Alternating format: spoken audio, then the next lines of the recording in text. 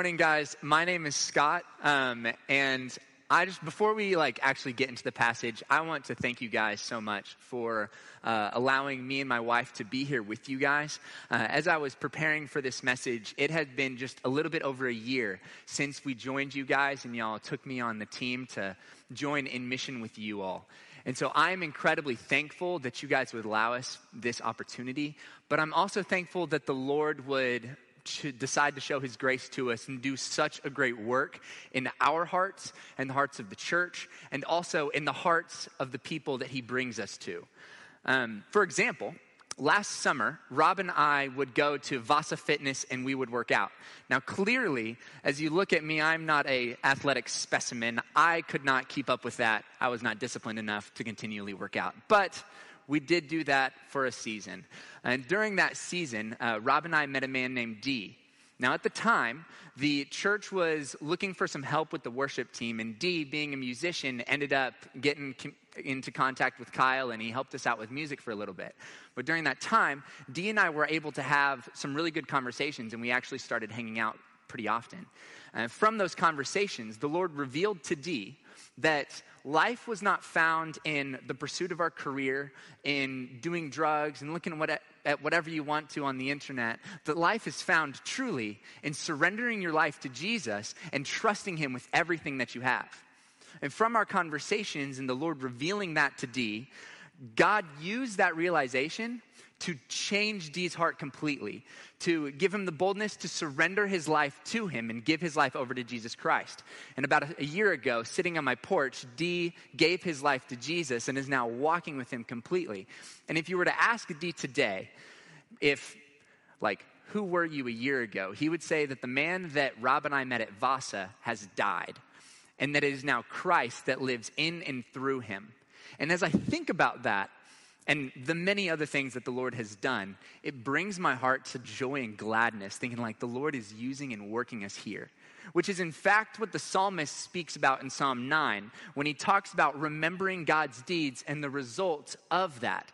He says in Psalm 9, 1-2, I will recount all of your wonderful deeds. I will be glad and exalt you. I will sing praise to your name, O Most High.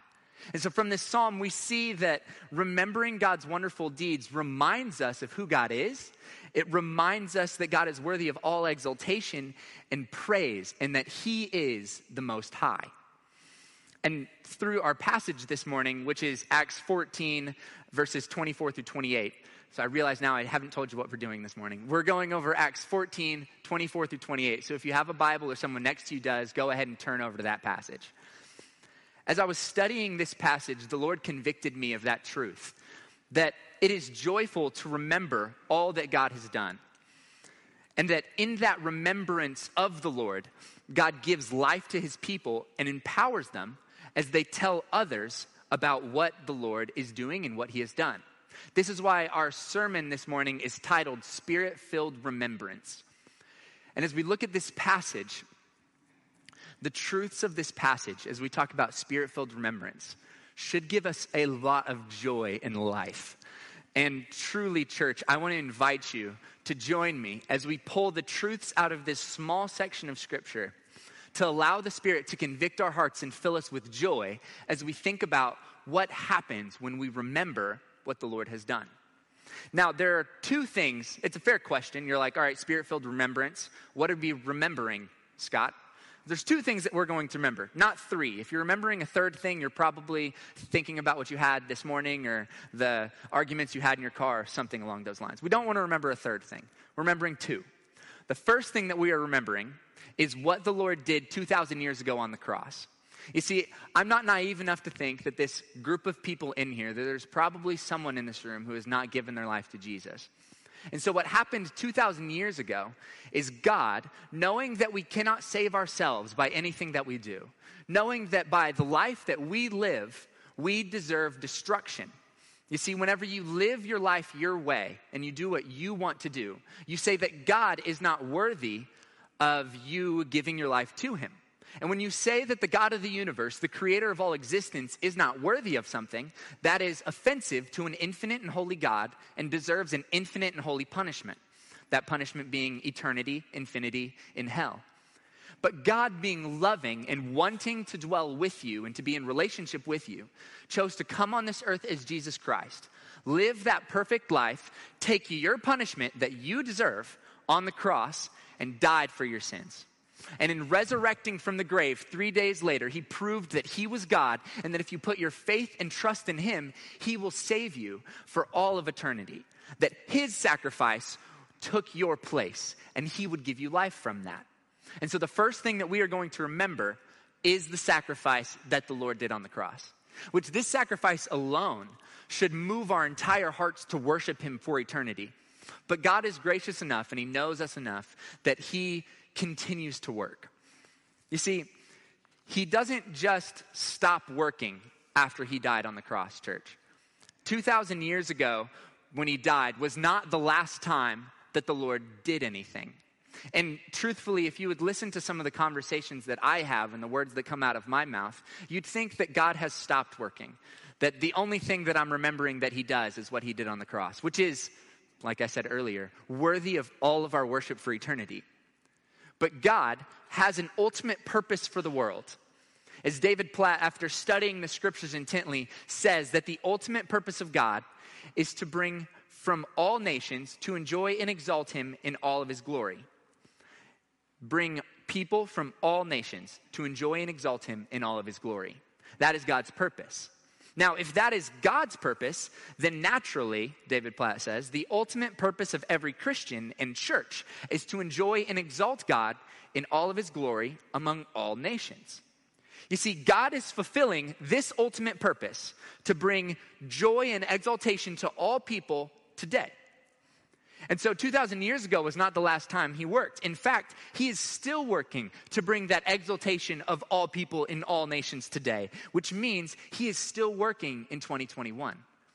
That he is doing work, not just in our lives to bring own sanctification and our own sin struggle away from us, but he is working to exalt himself among all people and among all nations today. And remembering that and looking at how he is exalting himself then and now should bring us that same joy. And so it is my prayer, church, that this morning he refocuses my heart along with ours to be concerned with his glory and his glory alone by helping us remember all that he has done and all that he is actively doing. And so if you guys would pray with me real fast before we get into the passage. Heavenly Father, Lord, thank you for your grace and your mercy. Lord, thank you for sending your son to die on the cross for us and for sending your spirit to dwell inside of us from that. Lord, I pray that this morning we would see the truths of your scripture and be encouraged, that our hearts would be stirred to zealous passion and worship of you for the rest of our lives. Lord, I pray that you would be glorified through what we speak about here this morning. In Jesus' name, amen. And so this morning, like I mentioned before, we're going over Acts 14, 24 through 28. And as is a custom at Northwest Baptist, in reverence of reading the scriptures, we stand as we read. So if y'all would stand with me as we read this passage together. Acts 14, 24 through 28 says, "Then they passed through Pisidia and came to Pamphylia. And when they had spoken the word in Perga, they went down to Attalia. And from there they sailed to Antioch, where they had been commended to the grace of God for the work that they had fulfilled. And when they arrived and gathered the church together, they declared all that God had done with them and how he had opened a door of faith to the Gentiles. And they remained no little time with the disciples." Y'all can be seated. And so if y'all have an astute eye, you've noticed that there's a lot of uses of pronouns in that passage, that it says they did this and they did this. That should be an indication that Acts 14 is actually a passage in the middle of an epic story. You see, the book of Acts is like part 2 of the books that Luke wrote. See, Luke was a doctor or a physician at the time of Jesus' life, and he compiled a lot of resources together and wrote the Gospel of Luke. So there's 4 Gospels that tell the story of Jesus. It's Matthew, Mark, Luke, and John. He wrote the Gospel of Luke, and then historians believe that kind of a volume 2 or a part 2 of Luke could have been in the same work was Acts. And so we see that he wrote Luke. This was the story of Jesus. And then he told his audience, whose name was Theophilus. He told Theophilus who Jesus was, and then he told them what the result was for lives and people that live following Jesus. You see, something that I forgot to mention before is when you put your faith in Jesus, God sends his Spirit to dwell inside of us and fill us. That's where we get the title Spirit-filled remembrance. And that's where whenever we talk about people who are filled by God's Spirit, we are talking about people who have surrendered their lives to Jesus. And so in Acts, Luke is talking about what happens when people are filled with the Spirit. He talks about the direct results of lives that are filled with the Spirit and what the Lord does through them. And so if you've been with our church for over a year, you will know that we have been studying the book of Acts for quite some time. And we've actually taken a couple breaks. And for me, it was helpful to go back through Acts 1 all the way to 14 to us to see the overall narrative of Acts, but also to kind of get a better understanding of where we are in Acts 14. And so we're going to be quick summary of every chapter, like boom, boom, boom, boom, boom, all the way up to Acts 14 to kind of get some background and some understanding of what this passage is talking about. And as we go over this background in this summary, I have a question for the church that I want you guys to chew on, because this is the story of Spirit-filled people. And the question that I want to ask you guys and want you to chew on is, do we desire to be used by God in this way? These passages are going to describe Christians who are filled by the Spirit. And the question we need to chew on is, do we desire to be used in this way? So let's get into this background. Acts 1, the beginning of Acts, Jesus has not left the earth yet, and his disciples are with him, and they ask him, when are you coming back? Like, is this the time that you are going to restore all things? Jesus essentially says, that's none of your business. And then in Acts 1:8, he says, but you will receive power when the Holy Spirit has come upon you, and you will be my witnesses in Jerusalem and all of Judea and Samaria and to the ends of the earth. So he says, you don't know the time or the season that I'm going to return, but I'm going to give you my Spirit, and you'll receive power to be witnesses to Jerusalem, Judea, and Samaria, and to the ends of the earth. Here we see one verse out of many that gives us a direct correlation between us receiving the Holy Spirit and God making us witnesses to what the Lord has done. You see, a witness is someone who tells someone else something that they don't know. Like if we watched a fight over there in the Welcome Center, I don't know, would never happen. But let's say someone does get into a fight in the Welcome Center and nobody in this room knew it. Someone would pop open those doors and be like, there's a fight and this is what happened. That person would be a witness of the fight, witnessing to us what has happened. And so Christians who are filled with the Holy Spirit are witnesses to people who do not know about what the Lord has done on the cross and what the Lord is actually doing. And it is the Holy Spirit that empowers us to do it. So then for the rest of Acts, we see Christians filled with the Spirit being witnesses of what God has done and what he is doing. So check out Acts 2. Acts 2, the Holy Spirit actually fills the apostles, and Peter gives a sermon. The first kind of sermon recorded in church history to thousands of people, and 3,000 people from that message get saved. And then we see, as a response, 3,000 people filled with the Spirit unites them in purpose and in fellowship. And we see this described in Acts 2, 42 through 47. And they devoted themselves to the apostles' teaching and the fellowship and the breaking of bread and the prayers. And awe came upon every soul, and many wonders and signs were being done through the apostles. And all who believed were together and had all things in common. And they were selling their possessions and belongings and distributing the proceeds to all as any had need. And day by day, attending the temple together and breaking the bread in their homes, they received food with glad and generous hearts, praising God, having favor with all people. And the Lord added to their number day by day those who were being saved. This is key and very, very important, because we see the church is supporting one another for the purpose of bringing people from all nations to enjoy and exalt God in all of his glory. How do you think these people were being added to the church? The church was witnessing to them what the Lord had done in their lives and what the Lord had done on the cross. They were being witnesses, filled by the Spirit. We see more evidence of this as we go to Acts 3, where the Holy Spirit heals a man through Peter, giving Peter a platform to proclaim the gospel to a bunch of people. And from that platform that the Holy Spirit gave Peter, 5,000 men are saved. They counted men back in the day, which probably means that there was about 10, 12,000 people who actually gave their lives to Christ that day because the Spirit emboldened Peter to share the gospel and gave him the platform to do so. We see in Acts 4, captured by the high priest after this, Peter and John are threatened, saying, the high priest essentially said, we're going to kill you if you keep talking about Jesus. And then empowered and given boldness by the Spirit, this is how Peter and John respond. In Acts 4, 19 through 20, Peter and John say this: whether it is right in the sight of God to listen to you rather than God, you must judge. For we cannot but speak of what we have seen and heard. We cannot help but be witnesses because we are empowered by the Holy Spirit and because this is something that God has commanded us to do. So if you want us to disobey God, that's your problem, but we're going to do what God's told us to do.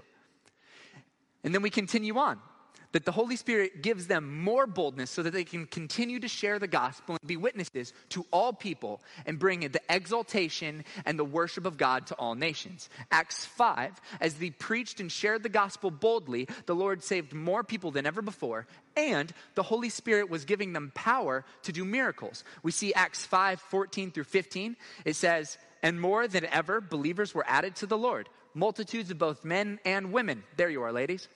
So that they carried out the sick into the streets and laid them on cots and mats, that as Peter came by, at least his shadow might fall on some of them.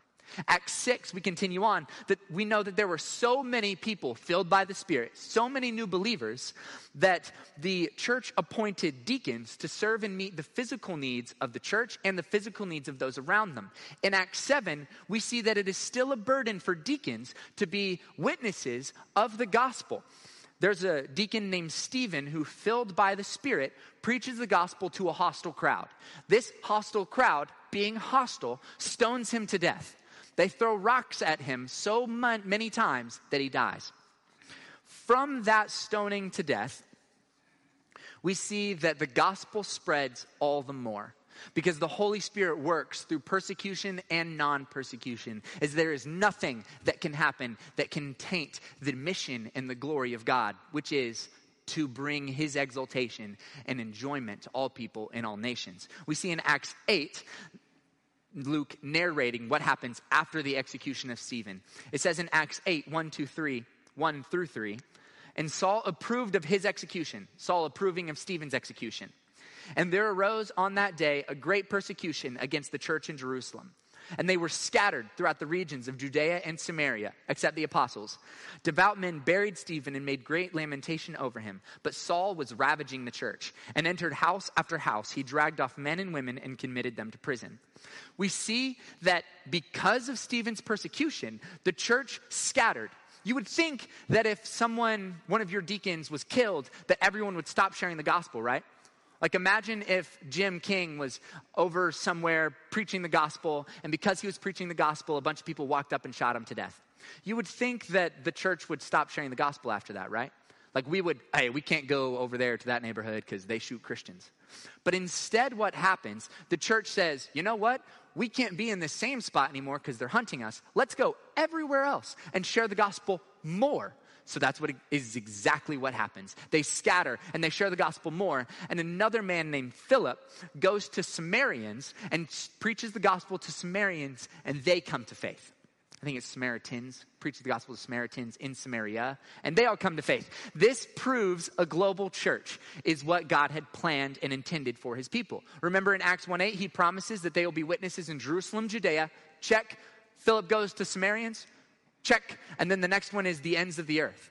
So we see that the ultimate purpose of God then is to bring people from all nations to enjoy and exalt him in all of his glory. Acts 9, the Holy Spirit converted Saul. Yes, Saul, the man ravaging the church and dragging men and women out into the streets and then into prison. The Holy Spirit, or Jesus, shows up to him, pretty much makes him blind. And through a couple other circumstances, Saul gives his life to Christ. And then as Acts 9:20 says, after Saul gets kind of unblinded and he eats some food.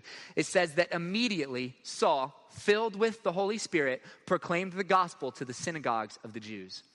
And so Saul, the one who is ravaging the church with all of his friends, gets converted, knowing that all of his friends are killing and ravaging Christians. He goes to them, pretty much stands in their church service and tells them stuff that they would say is heresy.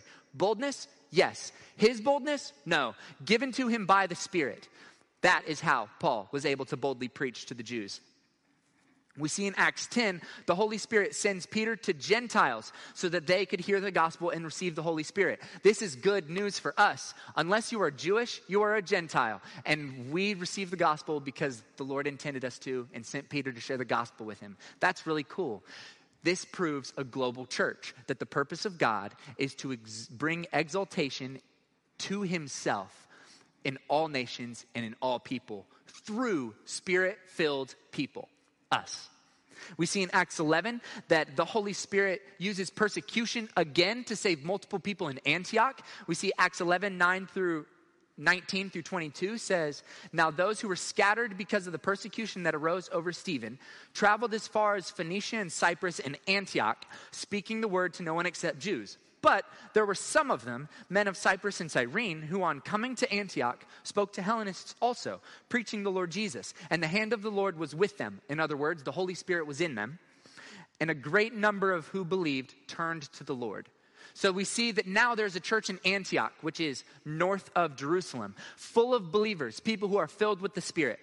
Acts 12, the Holy Spirit frees Peter from prison so that he can carry the gospel message to all people. And then in Acts 13, we see that the church of Antioch is commissioned by the Holy Spirit to send Paul and Barnabas, or Saul and Barnabas at the time, to places where the gospel is not.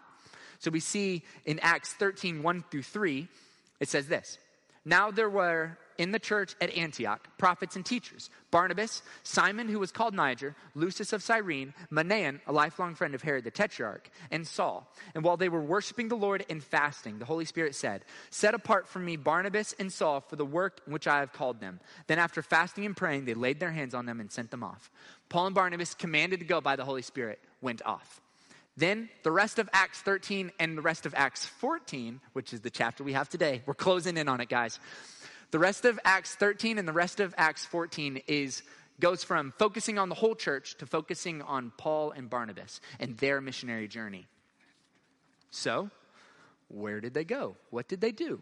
Paul and Barnabas went to Cyprus, which is it's an island west of Antioch. So they sailed to Cyprus, preaching the gospel in the synagogues and preaching the gospel to the people there. The proconsul, which is essentially like the governor of the region, invites Paul and Barnabas into their home because he's curious about their message. From that point, the proconsul, the ruler of the area, converts to Christianity along with his entire family. Meaning that now the whole area is led by a man filled by the Holy Spirit, whose now purpose in life is to bring the exaltation and worship of God to all people in all nations. The Lord puts friends in powerful places so that his glory may be known. Then they continue on. They sail north, eventually getting to Pisidian Antioch. Not the Antioch that sent them, but a different Antioch. And it took me a little bit to understand that because they're both named Antioch. There's a different Antioch. But they went there, and guess what they did there? They preached the gospel in the synagogues to all the people.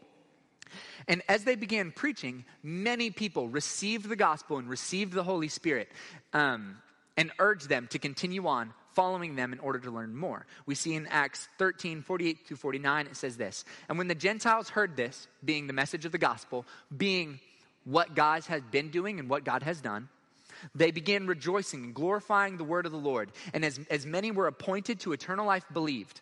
And the word of the Lord was spreading throughout the whole region." We see that because Paul and Barnabas were sharing the gospel with Gentiles there in Pisidian Antioch, the whole region started hearing about what hearing about what the Lord was doing, because the people filled with the Spirit were being witnesses, telling others about what God had done and what he was doing. So it isn't just those people sent specifically by the Holy Spirit saying, "Set aside for me, Shane and Josie." It's like, no, every single person is meant to go be witnesses to Jerusalem, Judea, Samaria, and to the ends of the earth. This is the purpose for all believers. Then they left Pisidian Antioch. They went to Iconium, where they preached there. And then they went to Lystra, where they healed a man. And then in Lystra, while they healed a man, a bunch of people were like, yo, Barnabas is Zeus and Paul is Hermes. Let's worship them. And Paul and Barnabas is like, that's horrible, that's heresy, and that's bad. They rip their clothes and they say, no, this is not right. This is truly who God is. And from their bold proclamation of the gospel to large crowds, many people come to faith. Also, because of their bold proclamation of the gospel, Jews from Iconium, Pisidian Antioch, and Lystra kind of team up together and they go attack Paul, stoning him to the point where they think he's dead. Now, I have a question. Have any of y'all ever been stoned before? I haven't. I don't know if any of you guys have, but essentially, they're throwing rocks at you really hard until you die. Now, I don't understand how they don't know that Paul is alive, but that gives you a picture of what Paul looked like, that they stoned him so many times that they he's dead, and they dragged him outside of the city. Now, if you were stoned for sharing the gospel, would you continue sharing the gospel? Not sure. But what Paul and Barnabas did next is shocking and can only be explained by the Holy Spirit leading them and giving them boldness to do so. Paul, being stoned almost to death, and Barnabas get up, travel to Derbe, which is east of Lystra, share the gospel in Derbe. A bunch of people come to the Lord, and then they tell the disciples in Derbe, hey, Paul was almost killed in Lystra. Do y'all guys want to go over there and start sharing the gospel? And then all of these people, filled by the Spirit, emboldened by him, say, that sounds great. So then a bunch of disciples in Derbe, along with Paul and Barnabas, go back to Lystra, where Paul was stoned and almost killed, to share the gospel more, and they end up planting the church of Galatia. Then we get to Acts 14, 24 through 28, which tells their story going home. Now, back to the question that I asked earlier. After looking at all of that, church, how Spirit-filled people are being used by the Holy Spirit to do amazing things to bring the gospel to those who do not know, do we desire to be used that way? It's a pretty convicting question. Because if you were to ask me, do I desire for the Holy Spirit to actually use me as a tool to bring all of the nations to enjoy and exalt him in all of his glory? My first answer would be yes, of course. But then we look at my life and my past week. And if that was truly how I wanted to be used by the Spirit, there are things in my life that I would not prioritize. Or there were things that I would do that I would change. Because if I truly wanted to be used by the Lord, my ears would be open and my heart would be ready to be used and to do things I don't want to do, or maybe inconvenience me, or maybe I don't have time to do or seem very difficult to do. It's difficult to go share the gospel as you're being stoned. It is also difficult to live for the Lord, period. And this is what the enemy is attacking us with, is we forget sometimes, or I forget, that the enemy is trying to keep us from being used by the Spirit. And it is looking back at the church and looking back at how the Lord has used us and used Spirit-filled people in the past that reminds me that we, in joyful communion with the Lord, are used as tools to bring the gospel to all people. This is a joyful thing, and a joyful thing to be reminded of, that life is better than just watching TV, or life is better than my 9-to-5 job, or life is better than the things that the world prioritizes, but life is good as we are in unity with the Lord, going after his purpose in life.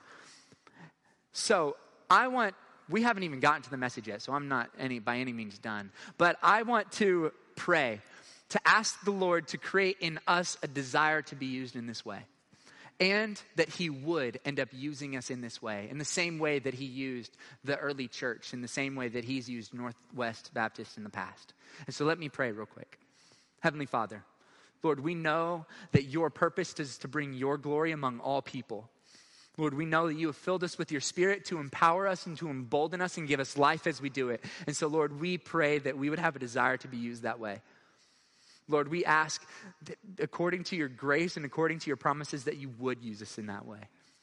And that Northwest Baptist would be a church filled by your Spirit and being used by your Spirit every day to impact the community and the nations around us. In Jesus' name, amen. So then finally we get to the passage, right? Verses 24 through 26 has our first point this morning. Spirit-filled Christians are faithful to do the work the Lord gives them. Spirit-filled Christians are faithful to do the work the Lord gives them. I'll give you time to write that down. So, Spirit-filled Christians, faithful to do the work the Lord's gives them.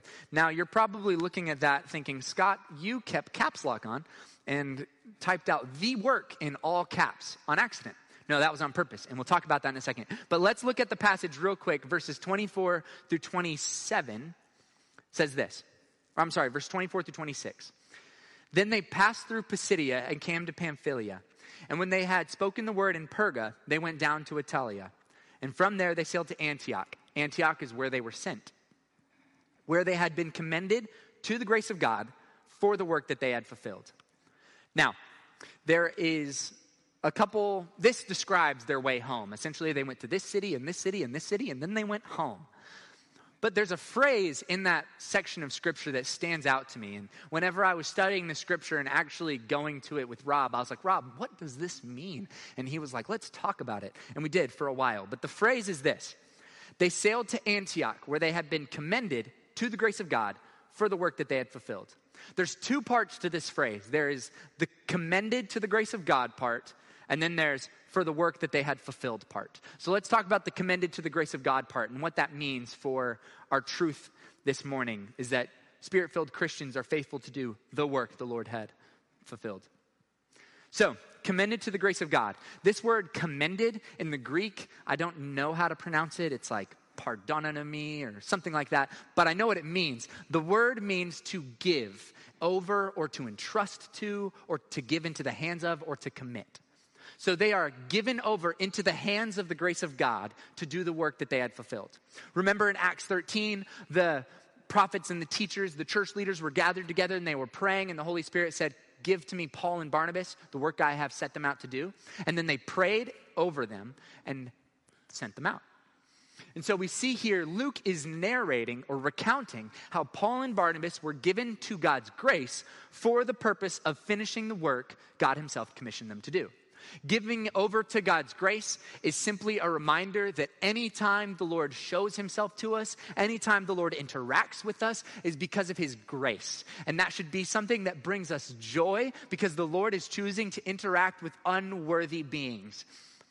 And if we are given over to the Lord and he accepts us, it is also by his grace. This could also be something that Luke shows to narrate that they are with the Holy Spirit. The grace of the Lord being given and dwelt inside of them, empowering them to do the work in which they had fulfilled. Bottom line, the Lord is helping them fulfill this work, and they were given over to God to fulfill the work. So that brings us to the second one, for the work they had fulfilled. So, knowing God's ultimate purpose for the world, I think it's pretty clear through Acts. If you've gone to our midweek study, we've gone through quite a few other scriptures that have shown this same purpose for the Lord. The ultimate purpose of God being to bring people from all nations to enjoy and exalt him in all of his glory. Knowing that, I'm going to argue that all Spirit-filled Christians have been given the same work that was given to Paul and Barnabas by the Lord. Like I said earlier, not specifically like set aside for me this person, but to go and be witnesses to the rest of the earth, that is the purpose for Christian life. And I mean, we saw that in Acts 1:8, right? It's not for you to know the times of the seasons as the Father has set in place, but you will receive power and the Holy Spirit has come upon you, and you will be my witnesses in Jerusalem, Judea, Samaria, and to the ends of the earth. And so it is the purpose for all Christians doing the work, which is to be witnesses of what God has done in the past on the cross and what he's doing in the present now in 2021, and proclaiming that to those who do not know what God has done and what he is doing. This is the purpose of the Christian life. This is the work, is witnessing to all people about what God has done. In Acts, there's an uncountable amount of people who left the comfort of their home, left the comfort of their city to witness to those who have never been heard. And the kicker to this whole thing is that many, if not most of those people did not go because the Holy Spirit said, set aside for me XYZ person. They went because God had commanded them to do so. Obedience like this, to leave comfort, and to do things that make our flesh hurt requires deep and utter submission to the Lord in prayer and deep and utter reliance on the Lord. If you think that I have boldness to proclaim the gospel, or if I could set aside time in my life out of my work schedule or whatever to go proclaim the gospel, and I'm doing that out of my own strength, I have deceived you. Every time I am about to preach the word or I'm about to go share the gospel with people, no matter how many times I've done it, I try to chicken out. Like I try to find a way out. Like, oh, they're talking, so I'm going to go over here. I'll talk to them next time. The Holy Spirit's the one that empowers us and emboldens us to do this work. The Holy Spirit's the one that changes our hearts completely to not take satisfaction in the world anymore, but only take satisfaction in walking with Him in deep, utter intimacy as we go out to proclaim the gospel to those who do not know in Oklahoma City, in Oklahoma, in America, and then to the rest of the world.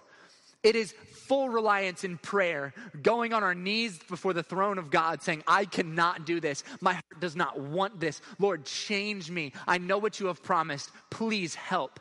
It is full reliance in trust, in faith in Christ that gets us to where the Lord has asked us to be. The phrase, give your life to Jesus in the church culturally has been watered down so much that it took me 20 years or so to realize that I was actually saying, give my life, what I want to do, me, my dreams, my hopes, over to Jesus. I'm taking them and I'm saying, I'm giving these away. These are not mine anymore. But my life is now Jesus Christ's. To give your life to the Lord, to put your faith in Jesus, is to say, I am going to rely on you when you ask me to do stuff that I don't think is wise, or maybe you ask me to do stuff that I don't want to, or that I might not do otherwise. It is surrender and faith in Christ to do the work that He has set us out to do, which is to witness to all people. It is so much easier for me personally to say that Christian work is serving in the nursery or leading a Sunday school class or serving people at a food drive or a clothing bank or even teaching midweek on a Wednesday morning or telling a stranger like, hey, Jesus loves you. But that is not the work the Lord has set us out to do. That is a work, and that is a work that we must do and a work that we need to do. But the work is witnessing to non-believers. A work is something that stirs us to want to do the work, which would be serving in the nursery or teaching a Sunday school class or meeting for community group or telling a non-believer like, hey, Jesus loves you, and because He loves you, let me tell you the gospel. A work is not required for believers, but stirs us to do the ultimate work, which is fulfill the ultimate purpose of God, to bring His exaltation and His enjoyment to all nations and all people. This is heavy. And remember, church, that we exist here on this earth, not for ourselves, but because the Lord is using us as a tool, empowered by His Holy Spirit, to bring people from all nations to enjoy and exalt God in all of His glory. And when we are faithful to the work, point number 2 follows. Point number 2 is Spirit-filled Christians tell others about what God is doing. This brings us to that Spirit-filled remembrance, right? Spirit-filled Christians tell others about what God is doing. And it's not on the slide there, but I have a little exclamation mark in my notes because this is a really exciting part. And we find this from verse 27 to 28. Verse 27 to 28 says this. And when they arrived and gathered the church together, they declared all that God had done with them and how He had opened a door of faith to the Gentiles. And this is a really good part. And they remained no little time with the disciples. Declaring what God had done redirects our hearts towards the Lord. It grows faith in the Lord, and it grows relationships in the body deeply. See, we gather as believers, and our first instinct should be to joyfully declare everything that God had done. Oh my gosh, did you see what the Lord did in Dee's life yesterday? Oh my gosh, have you seen the Lord acting in this way? He's emboldened us to do this. Look at how our good God is showing His grace to us and moving around us. Praise be His name. As soon as they arrived in Antioch, Paul, still probably bloodied and bruised and broken because he was stoned, and Barnabas, their first inclination is, get the brothers and sisters together. We got a story to tell. We've got to tell them about what the Lord has done. This would be as if we're getting back from Utah on a Thursday, and then you get a call while you're at like Walmart or something of your community group leader or your friend being like, we're going to the church. The people that just got back on mission, like they have a story to tell.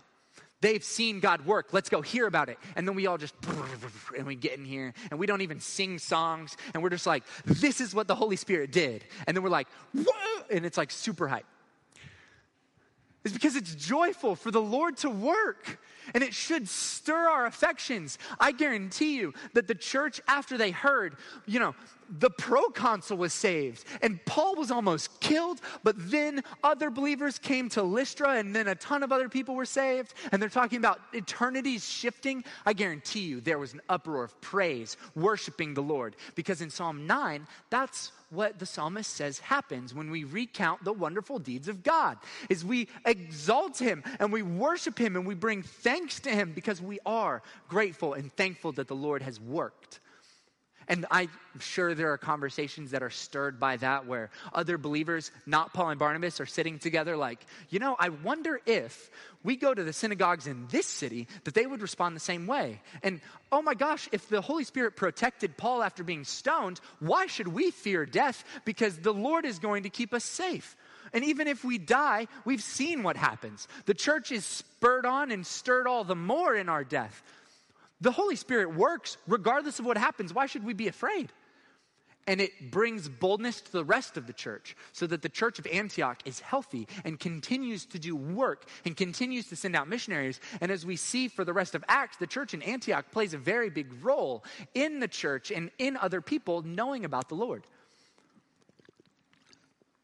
Is it because Paul and Barnabas came back to tell them about what happened?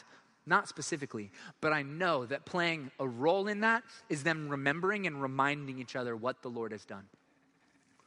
And another piece of this is they couldn't help but share the work that the Lord did among them. It's they got back, and when they arrived together, they declared all that God had done with them, how he had opened a door of faith to the Gentiles. This is what God promised to do. God promised to empower us with the Spirit so that we could be witnesses to Jerusalem, Judea, and Samaria, to the ends of the earth. God's promised to vindicate his holy name among those who do not know. God's promised to bring salvation to those people who are currently living in so much sin that many of us would look at them and be like, how could you decide to do that? It's like the Lord's promised to change hearts as we lovingly witness to them of what God has done and what he is doing. And to hear about people talk about this feeds our hearts and should feed our soul as believers. And if you haven't been convinced quite yet, Hebrews commands us in Hebrews 10 to gather together, to stir one another up to love and good works. Not neglecting to meet together is the habit of some. It's a little bit out of order, but it says all that. And as we are meant to gather together and consider how to stir up one another to love and good works, let us consider, church, how we can include Spirit-filled remembrance in our own gatherings. Our gatherings on Sunday mornings, and our gatherings for our community groups, or our gatherings for, hang on, I lost my spot. I'm sure it'll be fine. Our gatherings for our community groups, or whenever we go out to lunch with other believers, how can we make that an effective time to stir other people's affections for the Lord? I know for me personally, many times I'll get to my community group or I'll go out to lunch with a lot of my friends who are believers, and I will want to tell them what the Lord's doing. And then whenever I get to that point, I'm like, I don't really know what the Lord's been doing. And I get stuck. And I'm like, what has God been doing? And in that moment, church, I want to encourage you that we all have that. But the Lord is still working whether we recognize it or not. And if he hasn't been using you, then confess that to your brothers and sisters in Christ. Say, hey, you know what? I don't know what the Lord has been doing in my own life. This past week, I haven't really been walking with him, or I haven't seen him work. And so let's pray that the Lord would continually do that and seek and confide in your brothers and sisters in Christ, being vulnerable, telling them about what's going on and why it's hard for you to hear from the Lord or see what the Lord is doing, and then pray. Go before the Father, ask him to do what he has promised, and trust him to work that in you. And that's how the Lord's going to work in our community. When we are in community and when we are close and abiding with one another, we are stirred in prayer and in community to be with him. And when we are abiding with him and when we are walking with him, he keeps us from sin and he keeps us working for his purpose.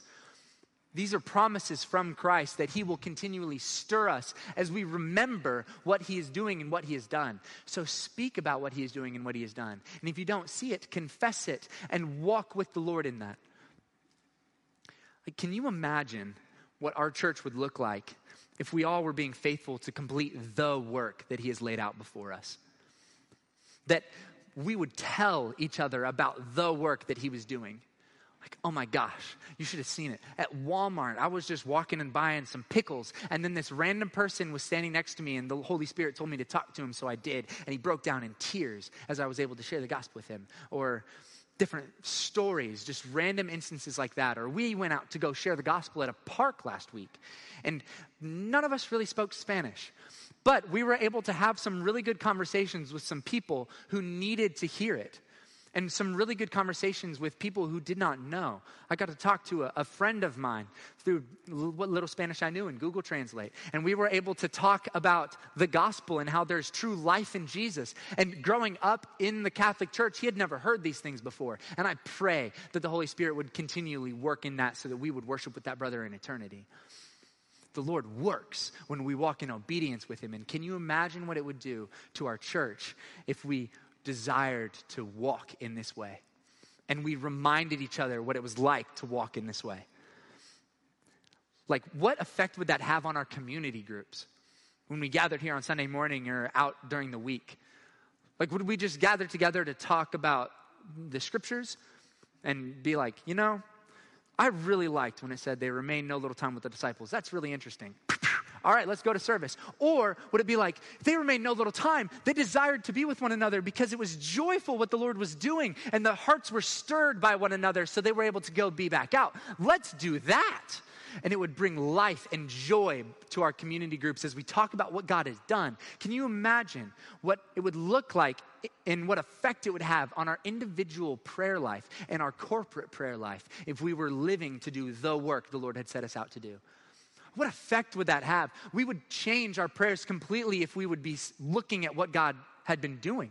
It'd be amazing the types of desires and prayers that we would have. As I've prayed with some brothers and sisters in this room who have been doing the work that the Lord has laid out for them and have been yearning for people to come to faith. And there are weeping in tears as the people that they love who are going to hell for eternity, as they are praying and asking the Lord to do what they have seen him do so many times. It changes the way that we pray with one another, and it changes the way that we pray individually. Can you imagine what effect it would have if we were living, doing the work that the Lord has led us out to do, and reminding each other of what God had done and what he was doing? Can you imagine what effect that would have on our community at large? What effect that would have on Oklahoma City? There are 422,000 people in the city who have not believed in Christ. 422,000 people going to hell that you see on a day-to-day basis. Can you imagine what effect it would have if we lived as though we thought Jesus was coming back tomorrow? Would you share the gospel with that cashier that you're going to meet for lunch today? Yes. Would you share the gospel with those people that you walk past in Walmart? Probably. It would change every way that we live. Now, truthfully, guys, I'm scared for myself when I think about things like that. Like, oh, that's so weird to share the gospel with a cashier. They just want me to leave. It's like, but when we think about the urgency of the gospel and we think about how Jesus has promised to work when we witness to the world, there's hardly any other option. And so to confess to you guys, I need boldness in the Spirit to do that. I don't want to share the gospel with the cashier, but I want to pray for the Lord to give me the desire to do so. And he will, because he's promised. And can you imagine what effect and impact on the nations at large it would have if we lived for the work the Lord has set us out to do? There are 3 billion people on this planet that have never met a Christian before. That means if every single Christian, every single Spirit-filled believer, if they shared the gospel with everybody that they knew now, there would still be 3 billion people on the planet going to hell. When we put it kind of like that, it's like, what are we doing? Like, let's go to those people. Let's witness to them. Can you imagine what type of effect it would have on the global scale if we live for the work that he's laid us out to do, Jerusalem, Judea, Samaria, and ends of the earth? There's a coffee shop called Ends of the Earth. Not talking about the coffee shop, talking about the actual ends of the earth. Like, church, the Lord wants to do a work in and through us. And as I asked before at the beginning, do we desire for him to do so? And will we allow him to send us out? Remember, the Lord works, and it is good and brings joy. He will do it, and we will speak about it and witness about it, and then he'll keep doing it. The Lord wants to work in and through us. Let us pray. Heavenly Father, Lord, we are thankful that we can cling to your promises. Lord, we are humbled that you would decide to work through such unworthy beings, but we are grateful and thankful that you would send your Holy Spirit inside of us to fill us and to empower us to do the work that you have promised to do. Lord, I pray that we would be empowered by the Spirit to boldly proclaim the gospel to all of those who need to hear it.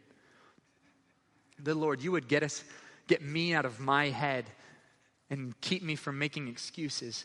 That we would be able to proclaim the gospel and witness and encourage our brothers and sisters in Christ as we gather and remember all that you are doing and all that you have done.